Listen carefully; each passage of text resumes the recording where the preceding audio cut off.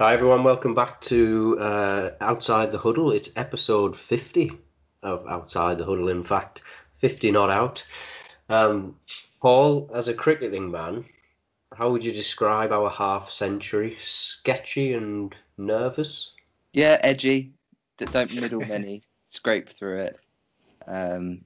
Look like getting out at every opportunity, but you know, you got to punish the bad balls, haven't you? At the end of the day. Well, the fact we're on ball 472 for a half century, but we're there. Yeah.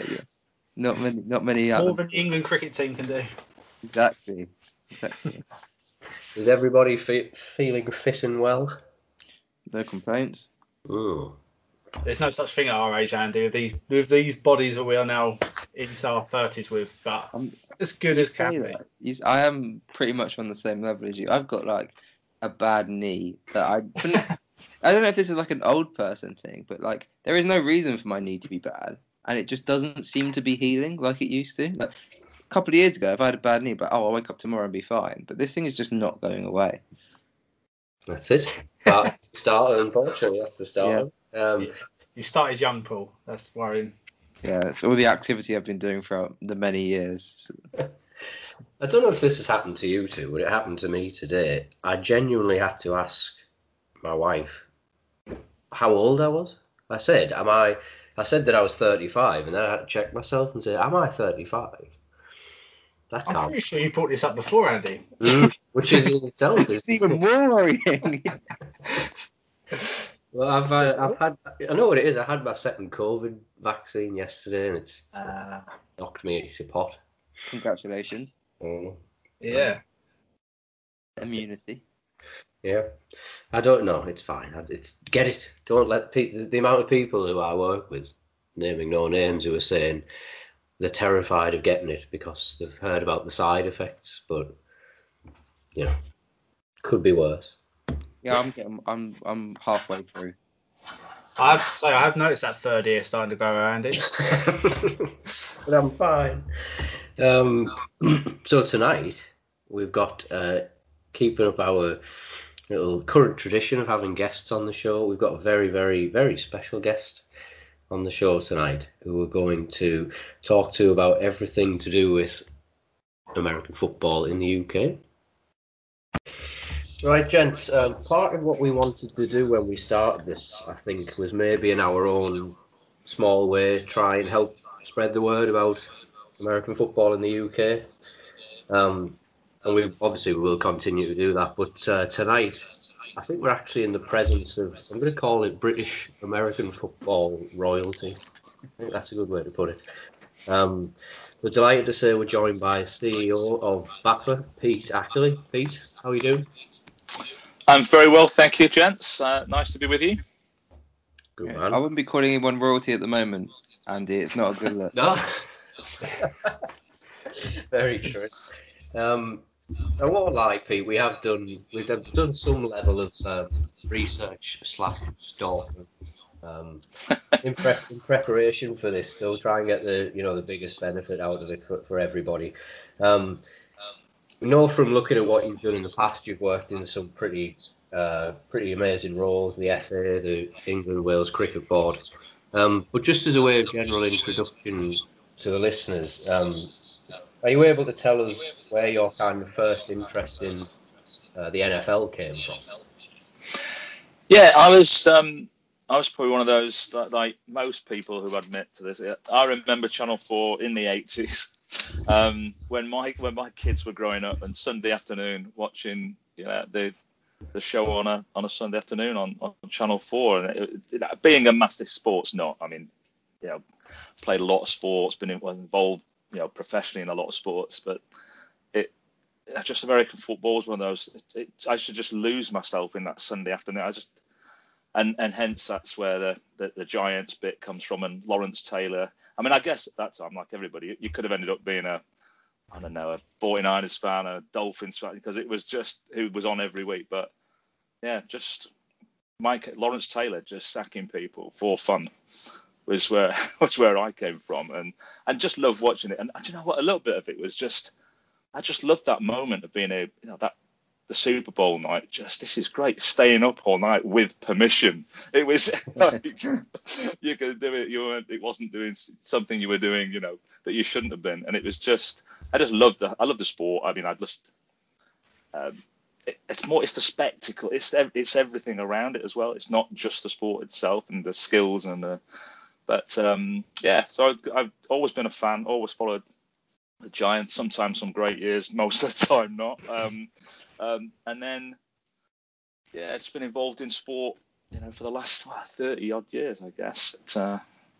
It's where and then this opportunity came along at just a perfect time. I just finished at the FA, started in my world to just sort of go, I'm getting on a bit now. I'll start to just look at some, smaller things, different things, just do things for myself and get out of the big corporate, both football and cricket.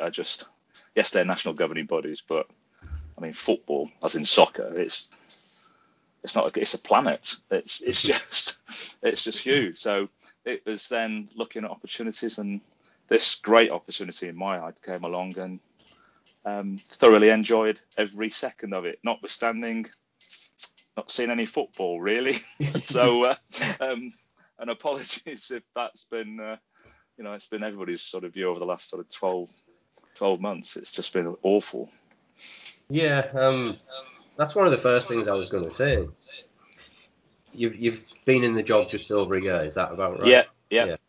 Obviously, last season just totally wiped out COVID. Is there any part of you that has kind of been able to look at that from a positive point of view, and you've been able to look deeper into all the other aspects of it, even the football? Yeah, that's a really good point. I mean, and that is exactly what I and we, the board, and a great team of volunteers who the sport wouldn't exist without, and let's not, don't dress this up in any other way. Yeah, I'm very fortunate to be the CEO, and I get paid for what I do, but just this game is just supported by so many incredible people, and it's been able to do that, to look at, well, where are we, and have a really good look under the bonnet, if that's the right phrase, and really start to understand, right, okay, what are the big opportunities for us now, and I suppose some of those things off field we've been able to accelerate a little bit. I think we probably would have done a lot of them anyway, but it would have just been really hard work mixed in amongst football as well. And people always say, don't they, once the game starts, everybody gets distracted by the game and gets soaked into it. And so I have been able to be really objective, take a really good look, and whilst I haven't been able to meet a lot of people face to face, I've been able to do, whether it be Zoom, Teams, Skype, WhatsApp, whatever, and get a real understanding of where people are at and where the sport's at, and that's enabled me and us to really start to look at that 10-year vision and done that purposely and set a 10-year vision, not what most people do, 2 or 3 year strategy and a couple of strap lines and a few key objectives, and everyone thinks the job's done. And so being bold and setting a long-term ambition for the sport and create the sort of, I call it the why we do what we do, because that's then the same for every, it doesn't matter whether you're running a podcast and you're just keen as a fan, or you're a player, you're a coach, you're a referee. If everybody gets behind the why we're doing this for the next 10 years is to professionalize this game and inspire more people to play and play a part. Now, everybody told me no one can go against that. Everybody wants this game to be better on and off the field, to be more professional in everything we do. And I don't mean that about we pay people. I mean professionalize in its broadest sense. But everybody just said that's what we've got to do. We've got to get better in every department of the game, on and off the field, how we do things, our governance, our structure, our finance, our clubs, our teams, our players, our coaches, our referees. And that's when you say it quickly, it seems quite that's massive. That is enormous amount. That's 10 years work essentially. Yeah. But being able to set that vision of being inclusive and creating a sport that's for everybody and making it accessible. Well, that's the other thing. How do we make it accessible? Because you're all great fans of this game, so you just go, oh yeah, I get it. If I want to do what I want to do, which is put a ball in every kid's hand in a school, they've probably never seen a Super Bowl. They've probably never seen a helmet. They'll see a ball shape, and they'll think it's one thing. Or they'll have a view of what that is. But I want to put a ball in these kids' hand and inspire them to play this game. But use this country. We produce athletes. We produce great athletes in lots of sport. There's no reason why they can't become footballers.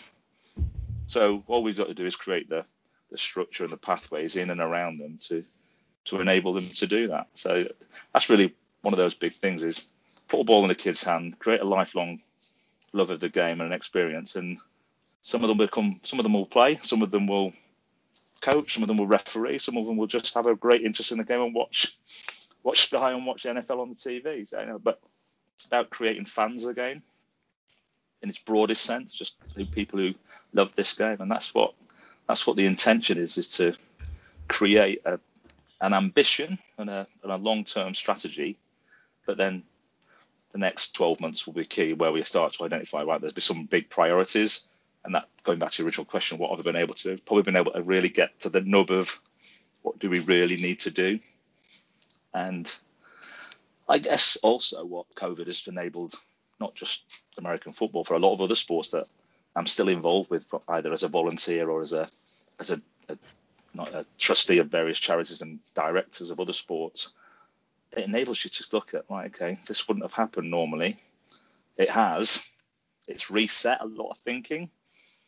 And what do? We always do what we've always done, and you get what you've always got. So if you want to change things dramatically, then it's that art of, you keep doing the definition of madness. If you keep doing the same old things, expecting a different outcome, well, you can't do that. So you have to then look at what do we need to do. So that's been the greatest thing, being able to look fresh and take more time to do those things, and set. And as everybody says, it's a 10-year strategy. You don't have to do it next week or next season or next year. So it's just that. Set the ambition and set the vision, and that's where we'll go. Yeah, and I think a very important thing you've mentioned as well is trying to get the youngsters, obviously getting the ball in the hands of the youngsters, making it fun. It's on TV, but it's getting them to experience it first, and then that follows, isn't it? So is there a pathway from schools, colleges, universities to then going into teams, or is that the plan? Yeah, that's exactly what I try to do. It's what I try to do, and we have tried to do now was listen to a lot of people, what they thought they wanted to do, and what they thought the key strategies were and the key areas. And it boils down, they might not have used these words, but it boiled down to 4. We've got to get more people participating, and therefore we got to get people into the game. Now that will start in a school. Yeah. And then we've got to then create that. And then what do we do with them from a school? Well, we've got to link them to a club, because that's where they're going to get the coaching and the structure so you can get a lot of enthusiasm in school, and that's great for recruitment. But you've then either got to keep going in the school all the time, or train the teachers, which was a big part of what we'll look to do. But then you need to get them in a structured club environment where they know that's where they want to go. And then once we've got them in the education pathway, I definitely see colleges and universities particularly that's going to be a real key area for us to develop, especially as we another P. I've talked about participation, but the pathway of our players. We've got two really strong academies now: the NFL Academy and the academy at Bristol Pride at Filton. They're doing some phenomenal work with some real talent, and there's always this view of, because they'll get a gig at a college in the States, or they might get a college, there's some great university programs right here in the UK where they can get great education and dual career in. So let's make that as strong, or as another alternative. There will be some kids who will always want to go to the States and play NCAA. That's great, and that's nothing wrong with that, and that's an ambition. But look at the numbers of successful kids who go there. It's tough. That's a tough gig. So my job, I think, is to identify all the potential avenues that you can, and create the best possible opportunities, whatever it is that the players want to do, and that comes down from a good club structure then. And then that's also then, if we're going to inspire people to play and play their part, what we have to create then is what's us on the field. It's got to be a great product, but it's got to be a British product, British American football. It's not let's copy what they do in the States or Canada. Oh, I've seen what Germany do, and I've seen what France. This is Britain. We've got to do what's right and get that absolutely nailed on, and then link it to the key stakeholders. So we've signed a long-term alliance with the Canadian Football League. I've got a great partnership now with the NFL here in the UK. So that's two pretty decent stakeholders to have a partnership with to start with, and then we've started to really start to think about how that engages with the International Federation. So we've got a participation area, we've got a pathway to success, I guess, or pathway to Great Britain teams and or wherever the players go. And then the two things in the middle that support that are the people. So how do we make great coaches? How do we make the referee program as good as it can be, and as it's not just the quality, it's numbers. How do we get more referees? And then how do we develop our volunteer workforce, whether they be supporting our teams on and off the field? It might be about science and medicine. It might be about running our clubs. It might be about organising competition. It might just be volunteering for British American Football Association, doing a job to help us develop the sport. And then that's really when it comes down to the places where we play. We've got to, I want to create and ultimately the spiritual home of British American football. Get a venue where we can have our finals, or what that looks like. A great centre which we can utilise for our training of our squads. You're looking then at the clubs themselves. How do we make sure our clubs have got great access to great facilities to play our game? One of the challenges of this summer will be, rugby, where we use a lot of fields to play, and other sports. Normally, they have their downtime in the summer. Now, they haven't played for a year either, so they might want to play. So we're going to have to test our powers of collaboration and partnership with other sports to make sure we still got access. But I don't see that as a major problem. It's just scheduling and having some good conversations. So there's the four big P's that we need to do, and then it's just pulling all that together with and I've called it creating a culture. This is how we do things around here. I want us to be a body that's progressive. I want us to be responsive to what people say. That doesn't mean we change direction all the time. It just means we'll hear what people say, and if we think that's something we should do, then we listen and we'll respond. And we've got to be inclusive. We've definitely got to be inclusive. We've got a huge participation base of men and boys, less so for girls. So how do we create an inclusive game for girls? And we've just very recently started a program around looking at how do we create a wheelchair football opportunity, so we can make that accessible to all. And then just being driven by doing the right things and doing things right is the best culture we can create. And that ultimately leads to just a great enjoyment of the game. And I think if we get all those things lined properly, then I think we've got a great opportunity to deliver a long-term ambition. There's a whole lot to do, but that's just about having a structure in which to operate. And once we've got that structure, we can pretty much take the sport wherever we want then. Yeah. The wealth of information out there on just the website alone, it definitely got across to me that the focus is on all the different guises of the sport, if you like. There's equal focus on the women's game and the flag game. You're trying to get the message out there to people who want to partake in any form of it, and I think that's one of the most impressive things I've seen from it so far. That's very kind of you, and I think that is important. And I think that is important that we've got the contact version of the game, which everyone was really familiar with, and that's everybody gets that. But if we're going to be inclusive and accessible, some people playing this sport for the first time, you might not fancy going up against a £300 line.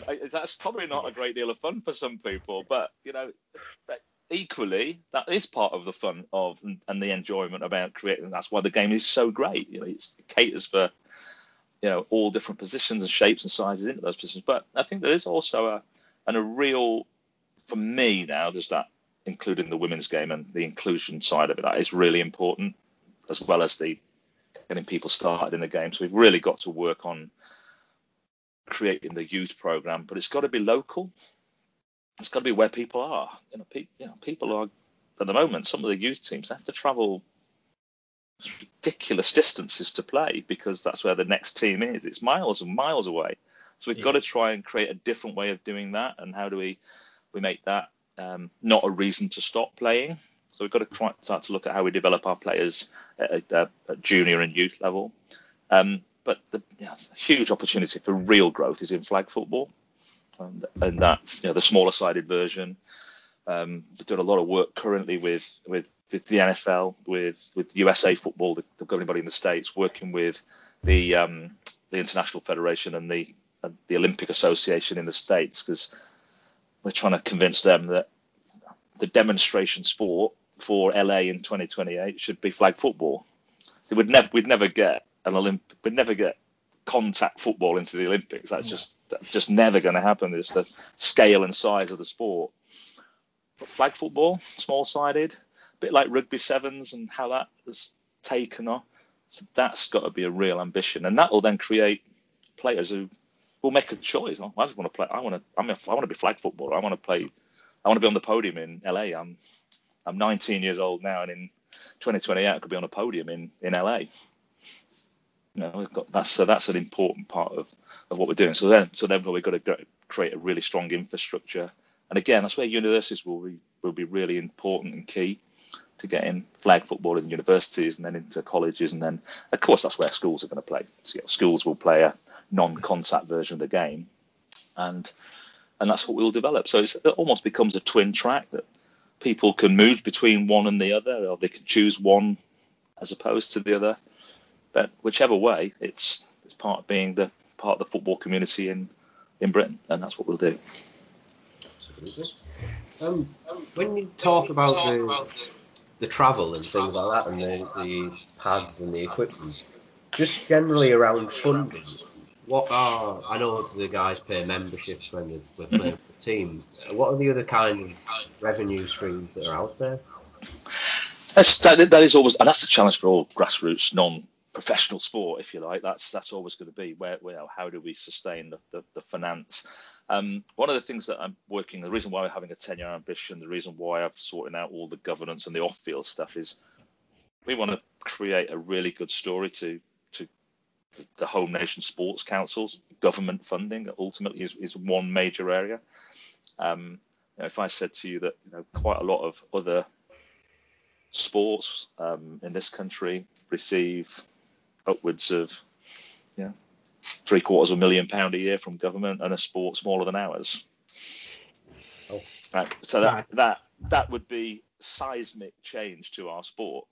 Yeah. But you can only have that sort of funding and only receive that sort of funding if you're well structured, well organised, you've got everything in place. So something has to come first. So that's going to be a challenge to those other sports, because that sort of funding probably isn't going to be around anymore. But there will be significant funding invested into us as a governing body who is a high-profile, high-performing governing body that does things right, does the right thing. It's inclusive. It's got different formats. It can drive participation in areas maybe which other sports can't. So there's those sorts of things that we need to review. We've got to create some. It's always going to be the localised funding, which is just very different. That could be different in Newcastle, different in Bristol. We can create a lot of funding, because at the end of the day, what we do really effectively, and what a lot of our communities of football do, is they get kids into programmes, off streets, give them something great. It teaches them leadership, teamwork, and communication, and all of the things that schools want and colleges and universities want these kids to be. Well, we're doing that in spade loads. So we can start to show, look, yes, it's American football that we're delivering, but we do it through building their character, building their confidence, building their resilience. So we just speak a slightly different language to other funding partners, and there's lots of charitable funding that can be brought into our game to drive participation and ultimately diverting these kids into doing something really good, not making another choice. So I think there's areas there. And then the obvious one is then looking at commercial partnerships and looking at what that looks like going forward. So, but first and foremost, we've got to get a product and a real structure to our game that's investable. And then we'll start to work with our key stakeholders at the NFL and CFL and with government. Just, okay, well, what does our sport look like? Let's ultimately get eyeballs on it. So, big part of the strategy, and one of the things that is putting a real focus. The strategy is not just a written strategy. I want to put digital engagement at the heart of it, not have a digital strategy as part of what we do. It's got to be ultimately right in the heart of what we do. Is how do we engage with new audiences? How do we engage with the Generation Zs and others? And everyone talks about broadcast. I don't know about you guys, but my grandkids and my stepson are all pretty much the same age, teenage. See, they watch everything on YouTube. It's got to be instant, or it's on their phone. If there's a live game on, their phone gives them the thing that United have just scored or conceded or whatever. They run down the stairs because they know the game's on live because I'm watching it. So they come in to see the replay. All right, they're back off they go. They don't sit and watch 90 minutes of soccer or 3 and a bit hours of American football. They just want to see the package and the highlights. And so we've got to then start thinking, well, what does that look like for our game and British game? Now, clearly we've got to put a camera on the game.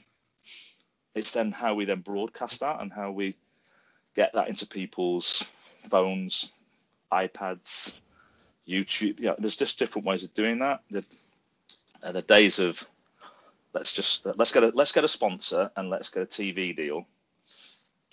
Those things, unless you're the Premier League or the NFL, those things don't happen really that easy anymore. So we've got to start to look very differently at how we package our game, but making it appealing. And the great thing about that, guys, is that we can be really agile and we can be responsive to that.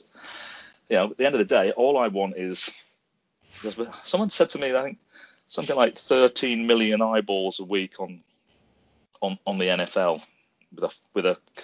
I'm a fan of American football. Well, I just want a percentage of them converted and watching and putting their eyeballs on British American football. Yeah. And some of them might want to play, and some of them might want to engage, and some of them might want to get involved. And that's about that. It's about translating some of that other audience into engaging with us. Well, that's a bit, Pete. I hope you don't mind me bringing this up, but that was one thing all three of us had said. There's so many opportunities out there because of the NFL and how it's grown in this country and in the UK and even in Europe, and it extends out. It feels like a lot of people are still unaware that there is a British American Football League. And I know that's one of the challenges you're probably trying to deal with now. But for us, that's something that we're missing now. That'd be something that we can put eyeballs on, go and watch the games, play. So, it's trying to convert the fan base already. We're all passionate fans, like you say. It's trying to convert that. No, it's good. It's a really good point. I mean, I said at my first sort of major meeting of addressing a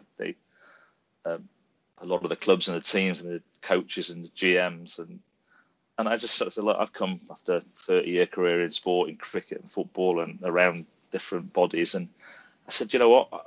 I'm a sports anorak. I said, this is the best kept secret I've ever found. This sport in Britain is the best kept secret now. Yeah. I don't plan to keep it a secret anymore. So it's exactly what you're saying there. It's about, right, okay, so how do we get eyeballs on it? Well, to do that, then we've got to get the product on the field really good. We've got to create the right product. We've got to get people wanting to go to that. We've got to create an experience. So it's not just you turn up, pay £3 on a gate or £5 and watch a game. And actually, let's get a tailgate. Let's get the families in. Let's make it a whole day experience. Let's do all of the things that, guess what? Whilst I said I want this to be British, what are the things that we can learn and take from North America and bring to here and create that experience of music and enjoyment and experience? It's a whole experience, not just the game itself, which I think that's what we do in British. We just get focused on the kickoff and the final whistle, or whatever it is in whichever sport. And we sometimes don't create the whole experience. I think that's what we've got to focus on. But that means getting a great product. That means improving and getting into some great facilities, getting some great players, which we've already got, and developing that competitiveness on the field. Yeah, I think it's a really key message, because I talk to a lot of people who I speak with about that know now that I'm into American football and they aren't. As much as I talk about how great it is, I still get the same comeback. People say, "Oh, it takes so long. Oh, everything takes so long," and because they can't get past that, they actually miss out all the other brilliant things that go into that experience of following a team and watching a game. And yeah, and I think that is the important thing. And that's you guys will have been to Wembley and/or Tottenham, and there's so much going on at any time. Yes, they're playing it, but it's just astonishingly, enjoyable and a great experience. Whether it be pre-game, whether it be between plays, whether it be now. That's just a high quality, phenomenal experience from an NFL day. But there's so much we can replicate from that without having to do all of those things. We can still create a lot of that at a local level, and which you don't get in a local rugby game or a cricket match or and it's that sort of that sort of experience, and that's what we've got to create, and we can do that. But equally, as you say, you've got to get people past that.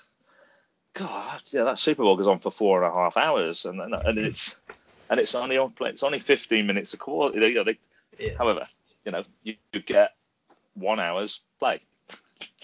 You get full action for 1 hour, not the 23 minutes of Premier League football that actually is in play at any particular time. And I think that's a job we've got to do. We've got to get that message, and we've got to work with our friends and colleagues in the NFL to help us get those messages across.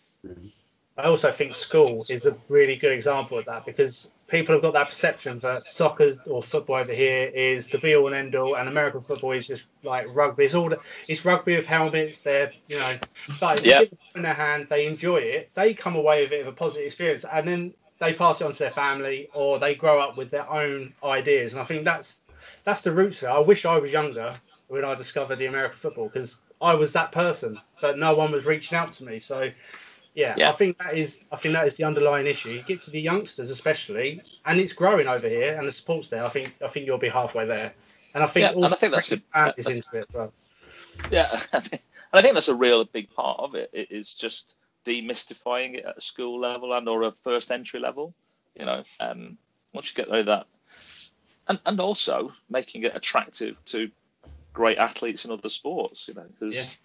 People who go to that's why I think our university programs are so key and so good at what they do. Is you get a freshers week, it's their first time away. They've never. I've played rugby or I've played football. Oh, blimey, they've got an American football. I've always fancied that, and they're probably having this conversation, having had a few beers at a freshers. You know what? I've signed up. I'm in. Yeah. But for 3 years, they get great coaching, great programs, some competitive opportunity. What a great opportunity. And then it's about making sure we capitalise on that and get them into our club structure and making that university program and our club structure really close. So it's one of the reasons why we don't play at the same time of the year. So we make sure that those at university play at a different time of the year to our clubs. So if once you start playing, you can get 12 months of the year football. Yeah, just picking up on something you said earlier, Pete, about the partnership with the NFL. Just as a general overview, do you get the impression from their side that they really want to see the British-based game grow and succeed just as much as you do? Or yeah, I think that's my experience so far. They've been incredibly accommodating. I've got a hot desk that I can utilise in the NFL offices in London, and that they made that available about a week before COVID lockdown. So I haven't actually been in it yet and seen it. So, but we've got a really great relationship. So the NFL Academy and the British game is important that they're both successful.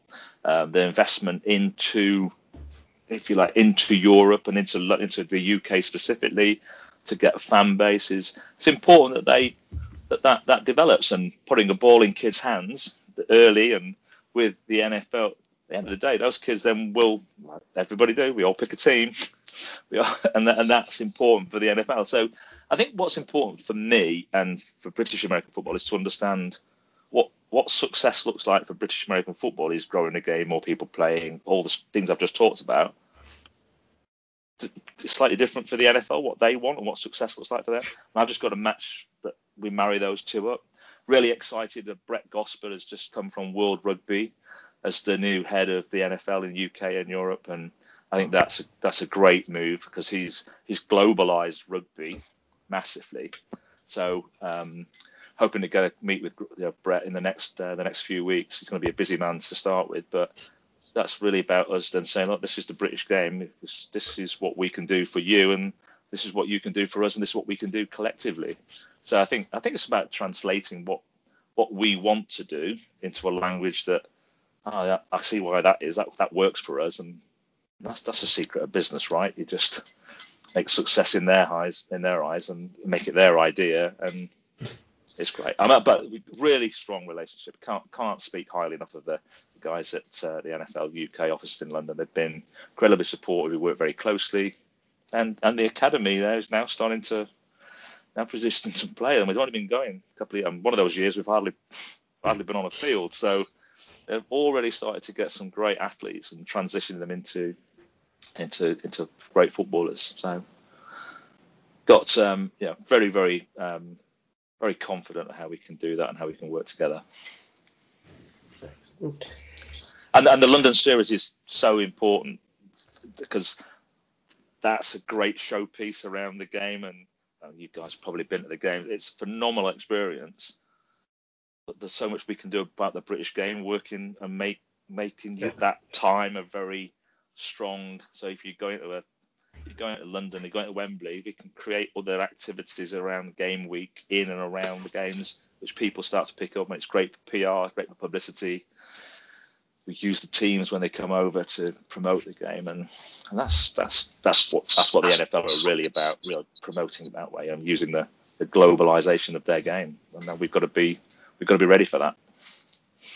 Pete, you did I did catch one of your interviews before, and you made a suggestion for all three of us all discussed. But we were saying about the Brit Bowl. Imagine if that was on the same weekend as the London game. Because it's there's so many people coming into London over the weekend, whatever. It would be a great way to just draw some more people in. And I heard you say about potentially putting it in the Spurs Stadium. Why not? Weekend. Yeah, why not? I think people sort of look at me though I think I've had too much to drink when I say it. But if you don't have some big goals, like let's put a ball in every kid's hand. Let's have Brit Bowl on the Friday night in the stadium before the game on the Sunday. Do you know what? You can test all your camera angles. You can go through a stadium refit. If you've got a ticket for the game, just come in. Just that gets you into both games. You could have 60,000 at a Brit Bowl. Yeah, exactly. And for the players as well, that is incredible. That's the pinnacle, isn't it, of a career? So absolutely, yeah. Round. Don't get me wrong. My negotiating skills to get that through is going to be pretty tested, but. Hey, that's what we're here for, and let's not set our bar too low. No, I like it. Absolutely. Paul, I know you had a really good question that we talked about during the week. You've got to throw it in. Can you remember it? Good one. I think it was the one that comes to mind. We were discussing the sports that you've worked in previously before you came on, football, cricket, and between us we're all fans of them as well, different levels. But what do you think you can take from the FA and the English Cricket Board going into the NFL? Because obviously it's hard to translate in some fields, but when you look at the general structure of sport and making it successful, you've got to be able to take something from there. Is there anything specific from either of them bodies that you feel that can be put into British NFL? Yeah, well, I think there is the general, I call it that professionalism of how you approach that. You take the learnings from big sports, and at the end of the day, same meat, different gravy. It is just the things you need to do really effectively and really well, you need to do those really effectively and really well with a much smaller sport. That I think from my point of view, it's the work that I was involved with well, let's just take a couple of examples. In football, yeah, when I went to the FA, they still played junior football, the under 10s, on a full-size pitch with goals the size of Wembley, playing 11 aside, running around in packs after a ball, not getting a kick or a touch, and that was considered enlightened. And it's only because Lampard's goal got ruled out against Germany that we didn't get to a semi-final. We did a full review, and one of the things we were able to prove and evidence, and it wasn't me, I was just part of a huge team of people and some great individuals there who said, this can't go on. If you're starting to play this game at 5, you need to play 3 or 4 aside with lots of touches and no results, no scores. Just play, learn the game, get better before you. And there's one thing that's what we need to do. We need to think about what we do while players are developing to get the right format and the right way to play a game, so they can develop all the skills, create the right formats, to love the game, and then load all the other stuff off later on when they're either physically or mentally capable of dealing with it. So that's one of the big key factors. And this is an ex-cricketer and who coached at a decent level, was involved a long time, and still coaches in the Lancashire League now. We've still got kids who play cricket at under 12, and they play on the same side of the field as the first 11 do. I've got kids in my cricket club. They've never hit a boundary because they can't hit it that far. I wish that was my excuse too. Yeah. So that's one big learning. So let's make sure that we play on the right size field, the formats we play smaller, so people get an understanding of the game and develop and have a lot of enjoyment, rather than, geez, that's a long way to run, or that's a mass. I can't throw the ball that far, or So that's one of the things. So absolutely getting age appropriate and getting the right development of our players and athletes at the right time, and not just mirroring. Well, that's what they do in the NFL and in America. Well, let's make sure that some of our guys haven't had 15 years, from birth. That's what they've always done. So we have to somehow create that. But there are lots of things we can learn from both sides of that. I think the other thing then is making, how do we create the right format and structure of our game? What tended to happen in so let's say women's football, women's soccer. We've got now a hugely successful Women's Super League. It's going to be on BBC TV. It's got great teams. It's got highly professional approach. It's got great athletes, great players. It's got a great press. It's great role models. Now, it's only 10 years ago. It was nowhere near that. And that was because it was a concerted, focused effort of, right, what do we need to create here? What does the structure need to look like? What do we need to do to create the right formats to get to make this game equivalent to the men's game? And again, did a similar, when I was at cricket, started in women's cricket, was just all the best players played in one club or one area. And then they had to travel hundreds of miles to games. And funny enough, people got really quite bored of either getting hammered every week or travelling hundreds of miles for a game that, in cricket's terms, it then rained and they didn't play. So you've got to start to think about, well, how do we design the product and the structure to be able to meet the needs of the game and how it develops? Not, well, we've always had a structure that looks like this, so therefore we'll just carry that on. And that's about consultation. It's about speaking to people. Well, what should that look like, and how should we develop it? And let's do it collectively.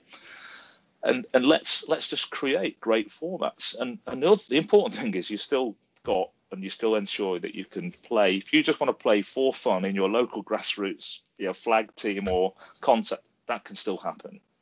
Not everybody wants to play this game at a high level and maybe get a GB position. That's not what.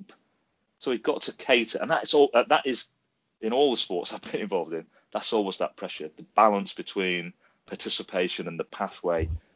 Because local cricket coaches suddenly go, oh, I've got a great player in my team, so we'll win every game because he'll bat and bowl and score all the runs and take all the wicket. The other 10 kids aren't getting a game. And they get turned off. They don't play anymore, and they drop out. So we have to get that balance between the participation angle and the performance side of things, and that's the key. That's going to be one of the key things to get right over the next 2 to 3 years for sure.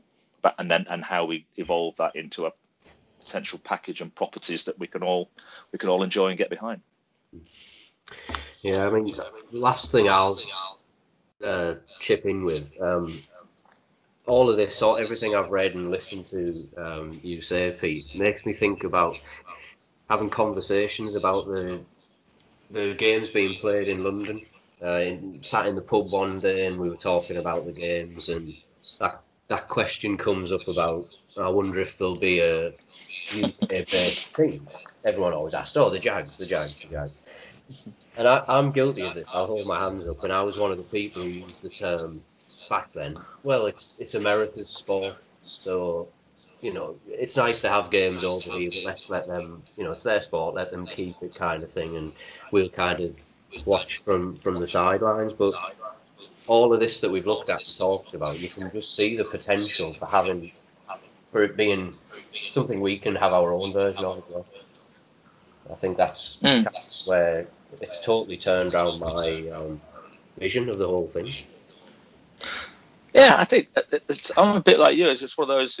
I love seeing all the different teams come to Wembley and Tottenham. So it's great to see lots of different teams. But then again, if there was a London franchise, you'd still be able to see then lots of those teams come and play here. So it's a big call, isn't it? But that's what they're trying to do. They're trying to globalise their game. They're globalise their fan base. Other sports have taken over from football in the States in terms of its globalisation. So, yeah, and that is the world right now. High level sport. I mean, I've been lucky to work in senior positions in both soccer and cricket and understand that bigger picture and work playing on an international stage and playing whether it be the IPL in cricket. I mean, that's now completely dominating cricket. But look at it; it's a phenomenal product.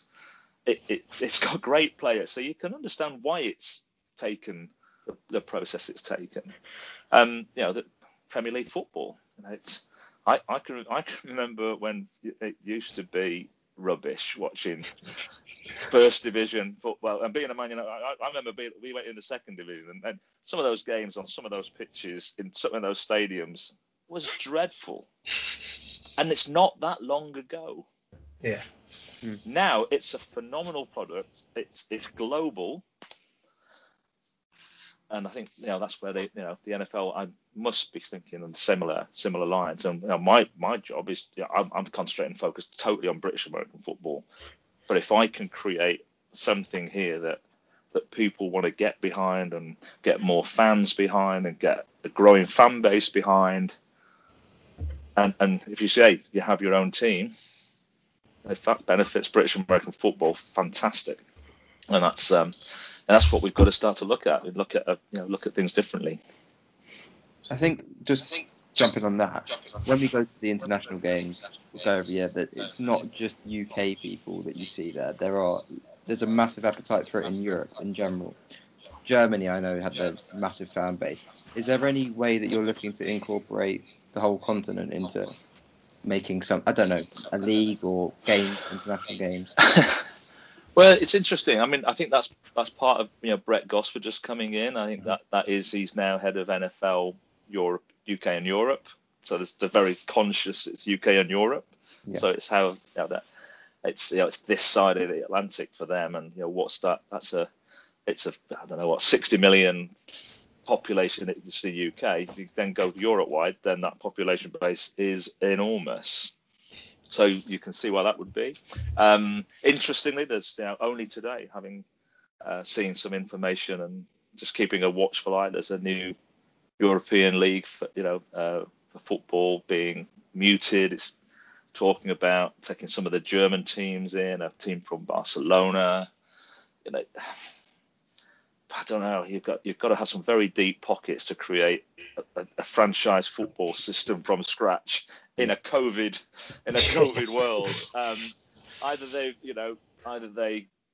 going to have a very, very big deep pockets to do that, or they've come across the greatest thing since sliced bread. So, but keep an eye on it. I mean, there used to be NFL Europe. There has been a European League before. There's been versions of European leagues. So, I mean, it's one of those things. It's got to be right. I mean, my focus absolutely is on developing football here, but then again, once you've developed football here and you've got successful teams want to pit themselves against other successful teams. So, you soon grow from a domestic competition. Yeah, let's get our house in order here and absolutely nail that. But always one eye on what's the long term and how do we develop that. But let's absolutely get it right here first. Pete, I know you're fairly new, and this is one of those silly questions, but when a team wins the Brit Bowl, do they get to say they're world champions? Well, you can have your T-shirts printed with whatever you like. So that's what tends to happen, isn't it? So, yeah, it's well. First and foremost, let's get it in the Tottenham Stadium and let's get 60,000 people, and then we can sell a whole heap of merchandise for Brit Bowl as well. So sounds good. Gents, have we got any other things you want to ask Pete?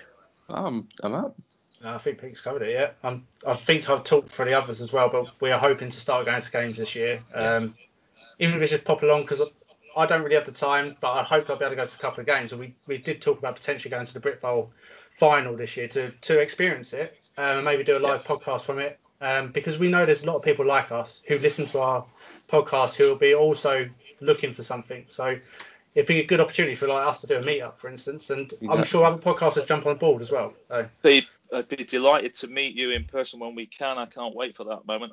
These four walls are really starting to wear very, very thin, I must admit. But no, I'd be delighted to meet you. Let's do one of those podcasts. Don't have to be Brit Bowl. Let's do it a game once we start. And we can come back to play from the 29th of March. We then got to go through a whole heap of rebuild and reconnect. But by the middle of the summer, as Boris says, we can do things without restriction. We can play some games. I think 2021 for us will be different. It'll just be about playing as much football as possible, which then gives let's get down, let's meet. We'll go to a game and do a podcast from it and talk about how the game's developing, and you get a chance to see some of the talent on offer. Yeah, sounds a great plan. Yeah. Have you got anything else you want to give a shout out to, Pete? And it's really just an enormous thank. And I know it always sounds trite, but I can't say thank you enough to. This hasn't been easy for anybody, and but the way people have committed and got behind the strategy, the vision, and have really supported the fact that we can't play, but it's the right thing to do, and we'll be ready when it is. And I just want to say thank you to the players, but to the volunteers who run the clubs and support the clubs, because they have been immense. To my guys, my volunteer workforce, who have, they've gone through some pretty tough stuff to do over the last 12 months. We've delivered. We've got some great comms team. We've got some great stories out on the website. With our guys who register all the players and go through all that process. Phenomenal support from all of them, and the work we've done from our coaches at the moment, it's just been awesome. We now realise we can teach people American football. We can coach people, and you don't have to leave your home office. You can do a whole load of training and development, which is one of those things that we're now going to be able to do. So those guys in our coaching association who've developed all of that is second to none. So really, it's just a massive thank you, and thank you to you guys for helping promote the British game. I really appreciate it. A pleasure. Anything we can do, and however small, we will. But I would just say it's been really interesting to learn about, just doing some research for this and seeing the scale of the operation. And I would advise anyone to just go out and find who your local team is and even just go along to games if you don't want to get involved. But if you're brave enough to get involved, then put some pads on and hit some people. Give it a go, and just get on the website just to find a club tool on the website, and you can get on there, and we'll find a team local for you. Great stuff. Thank you very much for your time, Pete. It's absolute pleasure. Thanks, gents. Thank you very much. Thank you, Pete. Take care. We'll speak to you soon. Cheers. Thank you. Okay, thanks to Pete Ackley from Baffa for joining us today. I think that was pretty well appreciated, gents, wouldn't you say? Yeah, I really enjoyed it. I don't know about you guys, but I feel like I am more invested in it already. Yeah, you can tell the passion that he's got for it already, and he's got so many great ideas. And yeah, I think that's something that we need to look into. And I felt like I learned a lot from that. Yeah, let's try and jump on the back of it and gain some success from somewhere. Yeah, I think we'll let Pete lead us. Is that what you're saying? Exactly. We'll take the glory. Yeah, absolutely. It's definitely something I'm going to get more involved in if I can. Not from a playing point of view because I'm soft. I thought you were Northern. Well, yeah, but I also don't like being flattened by much bigger people. So I don't know. I could be like not even a coach because I don't know anything, but like the guy who hands out the water bottles. The water boy. Sells programs. Mm-hmm. Adam Sandler. Yeah, pretty much. And I haven't picked a team yet either, so I'm still sort of. I'm going to take my time because I dived into picking a college team and they turned out to be absolutely crap.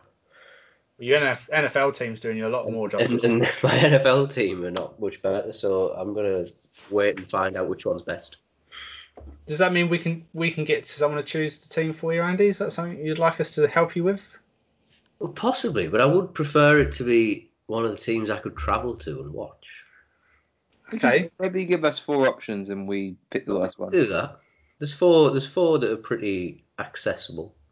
Is that because you can get the train to one of them, or? Yeah. Oh yeah. Well, I am gonna. Hopefully, they'll be able to start. Pretty soon. All things considered, and I'm definitely gonna go out and watch them. And yeah, me too. Who knows? I might get the bug and end up playing. And God help them, Then they've got my money. I'll be paying. Yeah. We've all come all the way up to watch Andy every week, definitely. Andy called the entire Pick 6 group is there to support Andy, and he gets slapped on the first snap. Can you imagine what you go along and they say, well, what position do you think you'd be good at? I have no idea. Can you throw the ball a long way? No. Can you catch fast? No. I don't know. What could I do? Kick it, maybe? Yeah. Can you kick? Hey, No. Used to be able to. I think you could be a good safety. I think you mentioned that the other day when we talked about it. I think safety is a good. It's in the name, isn't it? So if you're a safety, you should be safe from getting hurt. You can sort of avoid it if you. You see I chase the guy who's definitely not going to get the ball. Oh yeah, that's great. I thought the ball went that way, but it was a seagull. Oh, but then you just go. You claim that you were locking him down. That's why he didn't get the ball. You start doing the celebrations. My place belongs in the stands or on the sideline. Looking forward to it. Yeah, definitely. And anyone who's interested, definitely check the website out because it's got a lot more information that I think I didn't realise there was so much to it all. There's so many different. If you like flag, there's all the information you need for all the different divisions. Finding the team, I would definitely jump on their website. Yeah, 100%. Get following some teams. Follow Pete. Keep an eye on what they do. We'll be sticking close to them and sharing their stuff as well. I think that's about it, gents. Anything you want to add? No, I think the less we talk, the better, because I think Pete stole the show, to be honest, and we don't want to ruin it. Very true. And we'll speak next week, I guess. Yeah. Cheers, have a good week. Yeah. Stay safe. See you soon. See you later.